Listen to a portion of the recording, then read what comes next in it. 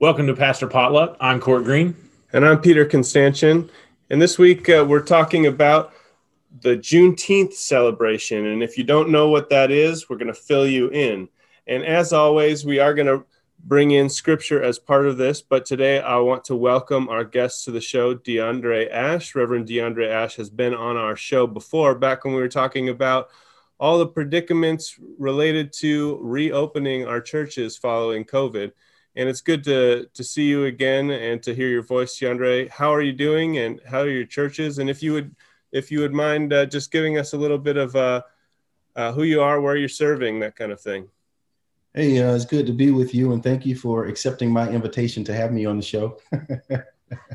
I'm DeAndre Ash. I serve Snow Hill and Iola United Methodist Churches, both in Franklin, North Carolina. I also serve as the communications coordinator for the Smoky Mountain District. Been doing that for about a year and a half now. Started off at Snow Hill as interim in 2019. Then, was eventually appointed, and, here I am and enjoying myself doing the work. And as far as doing the communication stuff for the Smoky Mountain District, and for listeners who might not know, the Methodist Church is divided up into conferences. We're in the Western North Carolina Conference, and the Western North Carolina Conference is divided up into districts. And the Smoky Mountain District is roughly everything west of Asheville to the borders of Tennessee and Georgia. And in your role as communications for the Smoky Mountain District, you've been doing some work all over the district, including planning this celebration here at Lake Junaluska. Could you tell us a little bit about how that developed and what your hopes are for it? Yeah, it started off as an invitation from Ken over at Lake J for the district to facilitate a Black Lives Matter worship service in December. And so a few clergy and lay people were on the call with Linda, the district superintendent. I'm just discussing how this thing could be and what it should be. And the folks on the call just determined that rather than having a Black Lives Matter service, that it should be more, that we should involve more people than, just us handful of folks on the call. Perhaps there were folks in the community who were already doing the work that we could connect to, support what they're doing, and hear their voice and have them as collaborators in this project as well. And that grew from having a Black Lives Matter service to having a Juneteenth celebration on Saturday, June 19th at Lake Junaluska. Just kind of the group talking together and just determining what we could do that would have the most lasting impact. And hopefully this is the first of many. I think it was wise to make it Juneteenth instead of just BLM, because if you just focus on BLM, you're talking about just recent history and current events. Yeah. Whereas this brings in history, it informs it, it gives it a more holistic, I guess, not atmosphere, but appeal. Right. Because you are now educating Yep. people about things that they did not necessarily live through, but that affect them. I think that was a good move, and I'm glad it went that way. Yeah, I am too, Court. And I was excited that we were going to say I was excited that we were going to say BLM, and I thought that was a big deal. And folks were like, "Oh, we need to do more." And I thought, no, to lift a banner and say something is a big deal, in the region. But you're right; it was just wise to use, frankly, a different kind of language. That, I think Black Lives Matter is accurate, but we were thinking about the context. We were thinking about what it means to think about the people who we hope to, build relationships with and invite to come. And yeah, you're right. It was the best course of action, I think. And it's going to be a celebration, right? So it's going to be fun. So speaking of history, can you give our listeners some history about Juneteenth, why it matters, how it came to be, and why we remember it today? Yeah, I learned about Juneteenth only about, I guess I was already an adult when I learned about Juneteenth. I was 21 years old when I learned about it. So it wasn't something that we celebrated in my household or in my neighborhood, but I met someone who was from the Gulf Coast, and they had been celebrating Juneteenth in their family for as long as she could remember. And it's a celebration of the emancipation of enslaved folks in Galveston, Texas. They got word that they were free from the general who was given the authority to take the word to Galveston, Texas in June of 1865. And this was years after a couple of years after the Emancipation Proclamation. This was a couple of months after the Confederacy had surrendered. But Texas.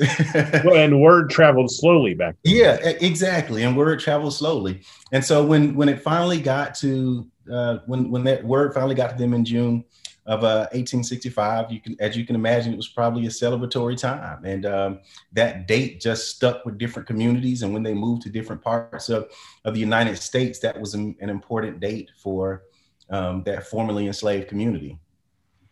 And the thing that connects all of this to me, for me, I think, is this concept of good news and spreading good news. And sometimes, we're all reverends, we're all pastors, we have churches, we talk about the good news a lot, and sometimes we make it too complicated. Mm-hmm. The good news can be different things to different people. Mm-hmm. And for folks who are enslaved in Texas, the good news is you're not enslaved anymore. Right. Three words. We are free. We are free. Yeah. The good news to people who are watching their brothers and sisters get shot by police and then seeing no justice, the good news is that Black lives do matter. Mm-hmm. And that connects it to today, to 1865, and all the way back to Christ, whose message was freedom. Absolutely, and I think that's just that's a continuing conundrum in our society. What is freedom? Who gets it? Who deserves it? To what extent? And that's an ongoing thing in our society, ongoing conversation. Everybody wants it, and it should be good news that your brother or your sister. The question that I have, mm-hmm. and we weren't there, all we can do is guess. But the question that I have when I think about the event that you celebrate that one celebrates with Juneteenth is, okay, free to do what? Because mm-hmm. I certainly can't imagine living in slavery, but I can imagine not knowing what to do now. So what do you do when your whole life has been one way and they say, okay, now it's different? Yeah. What do you do? I mean, it's like, this is a terrible comparison, but one of the things that I think of is like the first day that I got into my office to be a pastor for the first time. And mm-hmm. I'm like, okay, it's Monday. What do I do now? Mm-hmm. I'm not managing a youth trip here. Rapid, sudden change. Right. It must have been really daunting. Yes, celebrate freedom, but then what do you do? So it's like with freedom, there's always challenges as well. Right. I don't really know where I'm going with this. Yeah. That must have been on this incredible emotional roller coaster mm-hmm. of being both elated mm-hmm. and also a little bit terrified. Yeah, absolutely. I chuckled a little bit when you said your first day in the office. I had that same feeling. Like I took a picture and I'm like, okay, I posted a picture to social media. What now? Yeah. I'm here. Yeah. Annette Gordon-Reed has done some research on it. She's a professor. He's a professor at Harvard, and she said there were some orders that the general carried with him. So it wasn't just emancipation. It was he's in these orders. It said that these newly enslaved folks now have all of the rights, all of the freedoms, all of the liberties as their former slaveholders. So I mean that probably caused some anxiety for both the formerly enslaved person and the slaveholder. Yeah, what do you do with that newfound freedom? According to her research, they celebrated, they partied, they danced, they sang, and they were met with backlash because of that. And so I think that speaks to just the human spirit. We know and value and desire freedom, and they celebrated. there was a long time. I think about it like this: 1865, the Confederacy surrendered. 65 years later, MLK was born. Mm-hmm. You get what I'm saying? Like it's recent. Yeah. You know, it's the celebration is still fresh. Learning what freedom means, it's still fresh. Learning how to exist with folks who didn't want and still don't want your freedom. Like it's a learning thing. And I think, yeah. Speaking of learning, one of the biggest lessons that I think we could learn from those who were enslaved and then set free is, and I don't know how we learn this, but I hope we do. How do we avoid the temptation to not make our first move? Okay, I'm free. Let's get revenge. Because as far as I can tell, there wasn't much of that.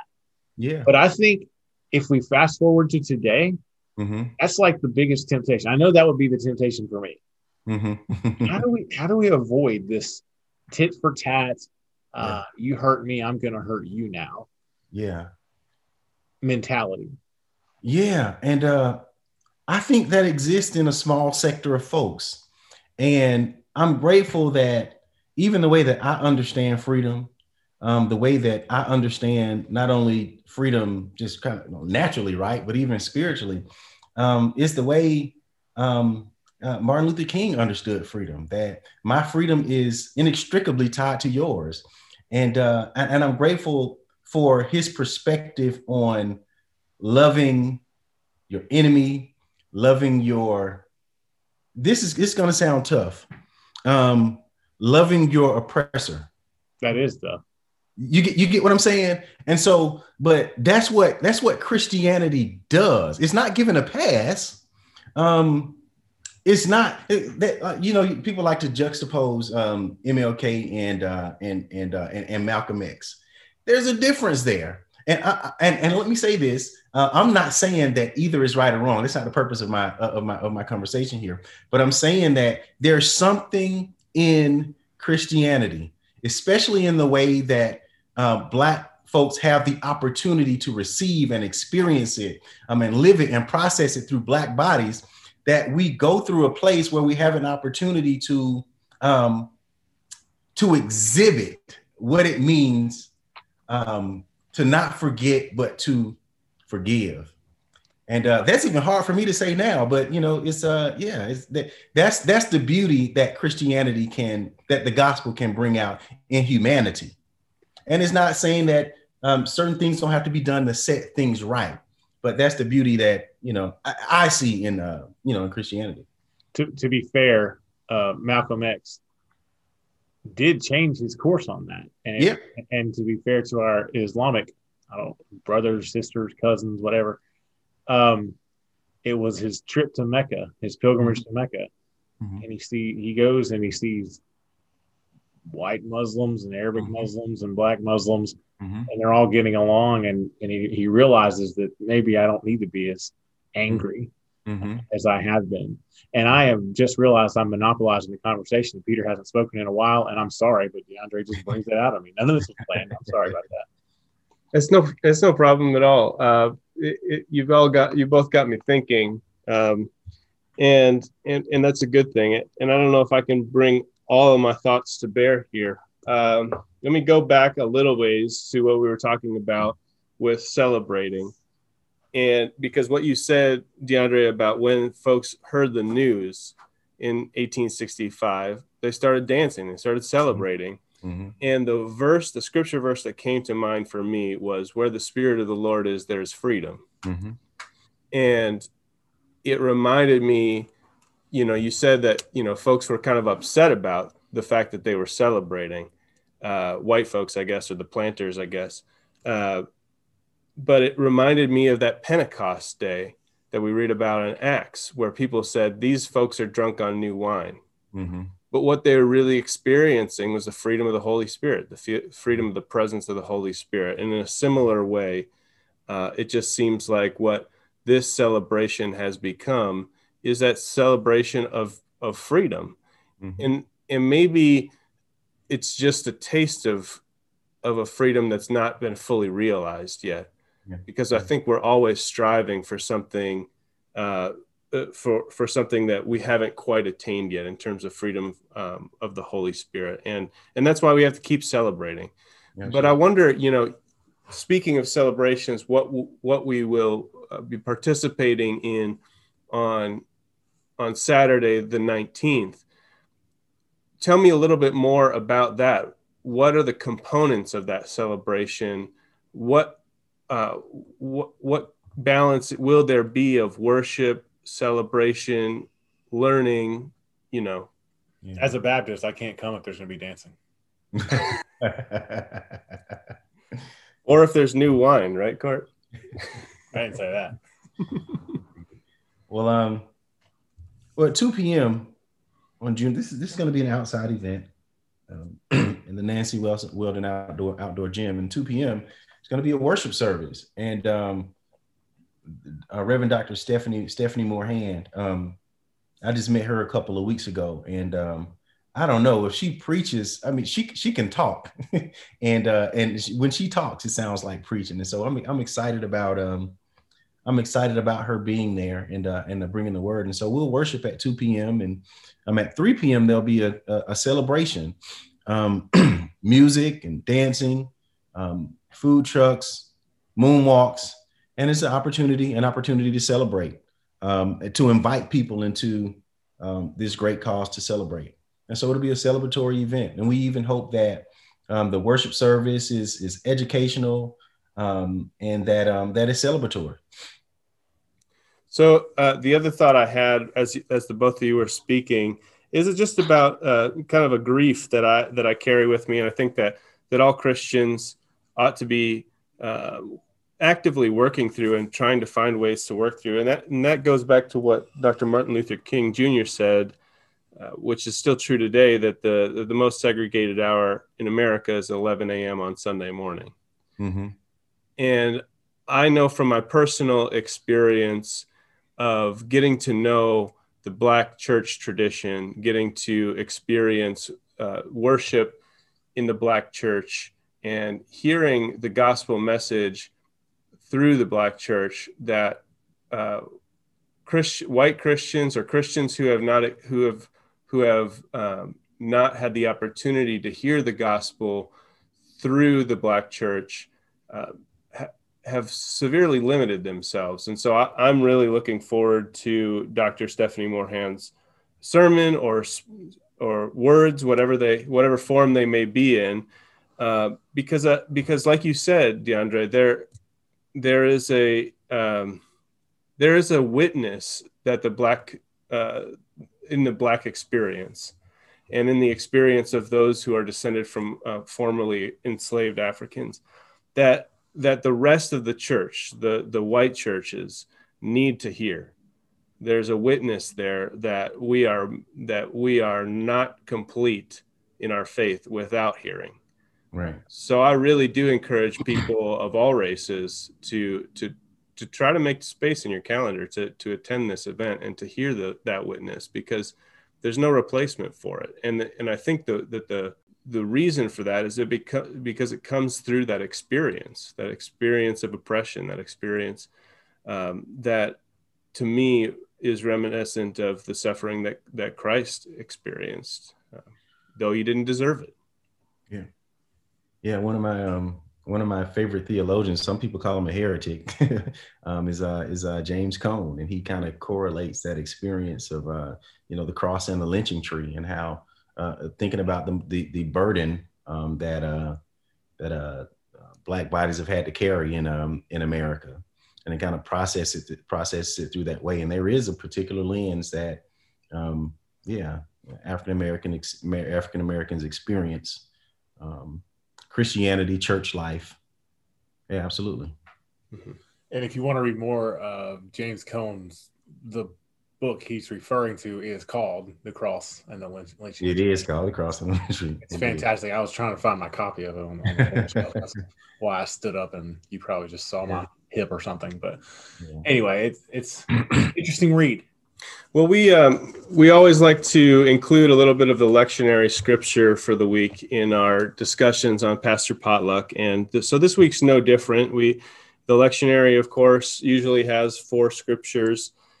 This week, there's a passage from Mark that's probably familiar to many people, and I want to read it and see if there's any way we can find some connections here. I have a few thoughts that I'd just love to hear your thoughts on these, Reverend DeAndre and also Court. And let me read to you from Mark chapter 4, and I'm going to read verse 30 through 34. And this is from the Common English Bible. He continued saying, this is Jesus, he continued saying, "What is a good image for God's kingdom? What parable can I use to explain it? Consider a mustard seed. When scattered on the ground, it is the smallest of all the seeds on the earth. But when it is planted, it grows and becomes the largest of all vegetable plants. It produces such large branches that the birds in the sky are able to nest in its shade." With many such parables, he continued to give them the word, as much as they were able to hear. He spoke to them only in parables, then explained everything to his disciples when he was alone with them. And as I read this scripture, as I was preparing for our conversation today, it occurred to me that good news is something that you don't have to really struggle to spread, that good news spreads on its own, that good news is something that people readily repeat and share and spread. Now, the good news of emancipation took a long time to get to Texas. And I don't know exactly what the limitations were to get that message there, but it's news that was maybe not great news for those who are holding people enslaved, but certainly for those who are being liberated, it was good news, and it continued to spread, and it was something worth celebrating. And to me, as I think about this parable of the seed, of the mustard seed, it seems to me that the planter of the garden might not be extremely excited with a mustard plant taking over his whole or her whole garden. I mean, when you're trying to grow vegetables, having one plant turn into a tree, that causes a lot of shade. That's not exactly good for the garden. But the fact that this becomes a large plant that offers shade and a place for birds to nest, for those who are in flight to have home, to have refuge, to me points to the fact that God's ways are higher than our ways. You know, that God is looking out not just for the garden, not just for the planters, but for the birds of the sky, the sparrows, for those who are in flight, and for those who are in need of a home. So I wonder what you all think about that as we talk about and prepare for this Juneteenth celebration. So the smartest guy when it comes to New Testament, or really anything, that I ever met, and sadly he died when he was my age. This is a while back. But his name was Dr. Daniel Eugene Goodman, and he was a professor of mine in seminary. Anyway, he had lived in the Southeast long enough to know that, you know, how to contextualize things. And he tells us about this parable of the mustard seed. And, you know, all the people in the class are just, oh, of course we know, since Jesus says that the mustard seeds must be, or mustard plants must be wonderful. And he stops us and he says, no, if you want to think about what a mustard seed would grow, and you think about things that are here, just go out to such and such street and look. It's kudzu. And most of us are familiar with kudzu. It just takes over. It's you don't want it. Okay. Yeah. And that changed my entire way of thinking about this parable, because especially today, as we're talking about potentially like plantation owners, the last thing they want is kudzu. So maybe this is the perfect thing to associate with Juneteenth, because what God, or what we see is this scourge, this we can't upset the apple cart. We don't want to change. We don't want to be financially hurt by some new thing that God is doing. God sees as, well, I'm giving refuge. I'm giving a place for my creatures to find shelter. I'm building something new on this earth. You may not want it, but you got it. Yeah. Deal with it. And I think God does that in a lot of ways. And I think God still does that. Yeah. The problem is we don't have, we have Jesus, but we don't have a physical teacher to say, and this is exactly what's happening. A problem. But I often wonder, it's easy for us to look, it's not easy, but it's more doable for us to look back at the events of the past, like emancipation, or if we want to go even further, like the institution of slavery, and see, looking back, well, God was against this, therefore God was working on this all along. But it's so much harder to see the mustard seeds / kudzu in our lives. What is the kingdom doing today? What is God trying to build today? And I feel like 2020 should have woken some people up to that, but I don't know. And I'm including myself in that. I don't know how willing we are to see what God is still doing, and how willing we are to see the kudzu in our lives as the shelter or the refuge for others. Yeah. And I struggle with that mightily. Absolutely. I was at a church in Atlanta for about 10 years, and the co-pastor and myself, when we were down about something, when we were prideful about something, when we were happy about something, when we were angry about something, we used to call each other and say, well, when we were during some dark days, we used to call each other and say, man, I want to share the gospel with you. Now, we were already believers, right? But we like in an elementary way, we would talk about God had a son, and God's son gave his life, and we would walk through the gospel, the life of the birth of Jesus, the life of Jesus, his death, the burial, the resurrection. We would talk about themes like forgiveness and grace and sacrifice and we would talk love and favor. We would just simply share the gospel with each other, process it together, and let that root out, some of the things, some of the feelings, some of the thoughts that we had. And even as far as I know, I am the first African-American to be appointed in the Smoky Mountain District. Certainly the first African-American pastor at Franklin and at Snow Hill and Iola. And what's interesting that my background is, I've served in a non-denominational church. I've served in Baptist churches, churches of God in Christ.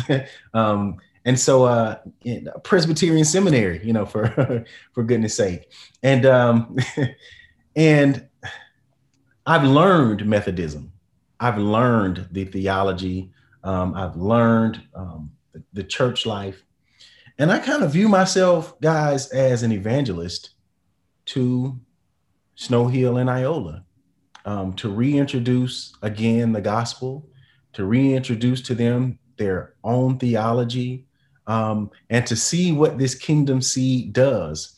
It's been interesting to preach, during the Trump era as a Black pastor there. But I've had the opportunity to preach the gospel and to see what it does. That doesn't mean that I haven't had difficult conversations and used challenging languages over the pulpit, but I've had an opportunity to sow the kingdom and re-sow the kingdom and see what it does. And I say that because Jesus was probably talking to some religious people. But here he is reintroducing God to them. And, I kind of see my work the same way. And I kind of see the worship service on June 19th, the celebration on June 19th. The way I try to live is kind of, introducing the kingdom and seeing what it does. One of the challenges that we have, and it comes in two ways that I can see, is when it comes to seeing the gospel, is that we get used to it.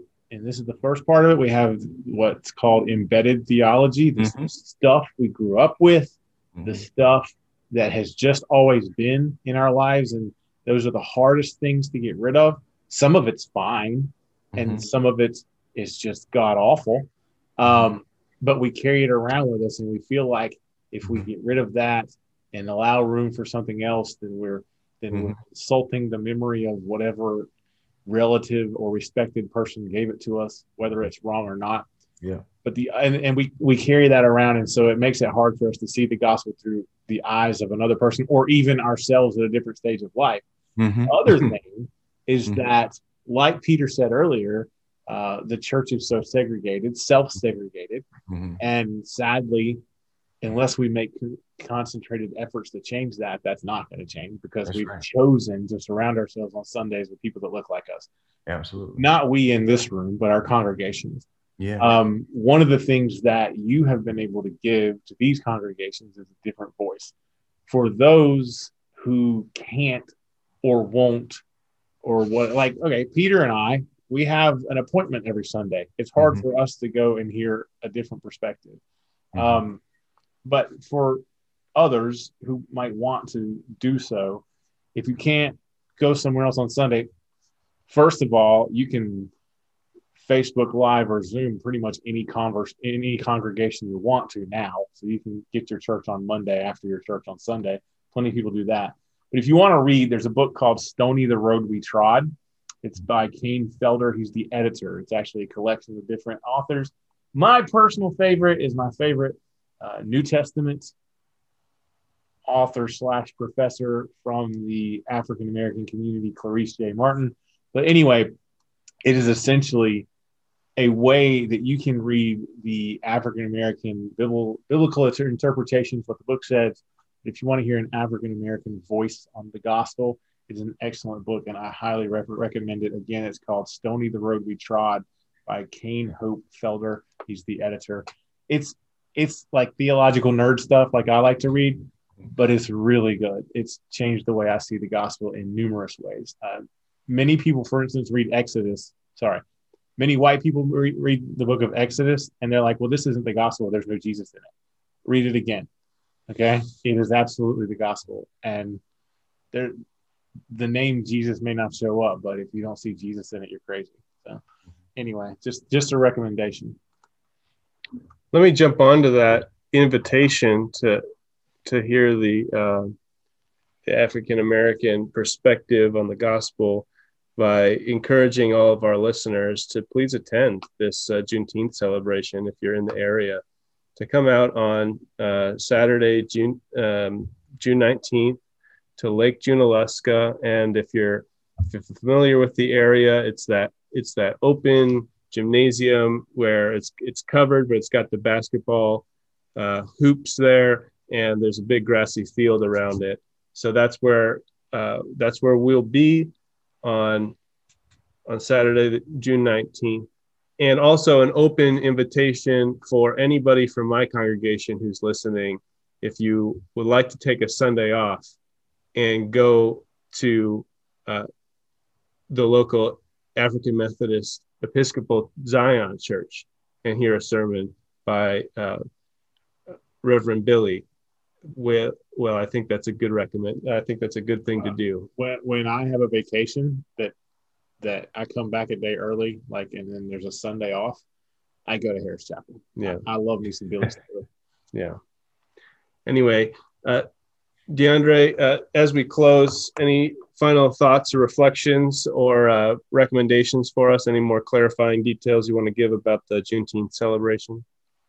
Well, again, it's Saturday, June 19th at 2 p.m. is the worship celebration. Oh, there'll be a storyteller. Her name is Novella Nemo, and she's going to tell 2 stories within the worship service, and she's going to reenact maybe someone who was freed on Juneteenth, and so that's going to be wonderful. And at 3 p.m. we're just going to celebrate, have fun, eat food, dance, and just enjoy one another's company. And it's a child-friendly event, and there'll be moonwalks for young folks, and it's for everybody. So I hope to see folks there.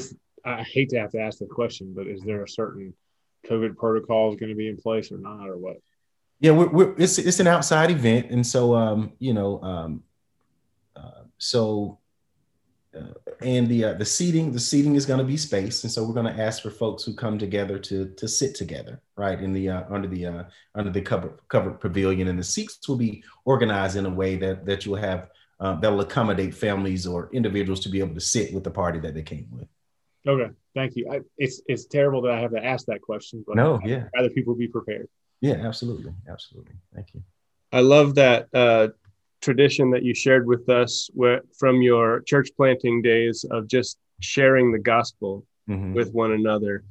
And the gospel is a story, and when we retell the story, we always learn something new. And so I'm really looking forward to hearing this storyteller of El Animo and helping and maybe using that as a way to inspire my understanding of the gospel. Absolutely. So thanks so much, DeAndre, for being with us today, for sharing. Absolutely. Thank you. For sharing your story and for sharing this story with us. Thank you. And blessings on your ministry. Blessings. Thank you for the opportunity to share with you. One thing before we leave, and that is sure. that this is to the listener, but DeAndre, if you want to listen to this, you're certainly welcome to. Or if you want to come back in next week again and join us in this discussion, we'd love to have you. But I will be interviewing Peter and Reverend Gordon Pike on Revelation next week. So if you're one of those people that just gets all jazzed up by the book of Revelation, or at least what you think is the book of Revelation, then please join us next week. Thank you very much for listening. Thanks for coming in or logging on, DeAndre. It's been good to talk to you. I actually had to miss it the last time we had you on the program. Peter handled that himself. I can't remember where I was, but anyway, I think I was out of town. I think it was at a convention. But either way, I'm glad to have you with us. And for Pastor Potluck, I'm Court Green. And I'm Peter Constantian. And we've been talking today with DeAndre Ash and have been blessed by the conversation. And I hope you were too. Peace. Peace.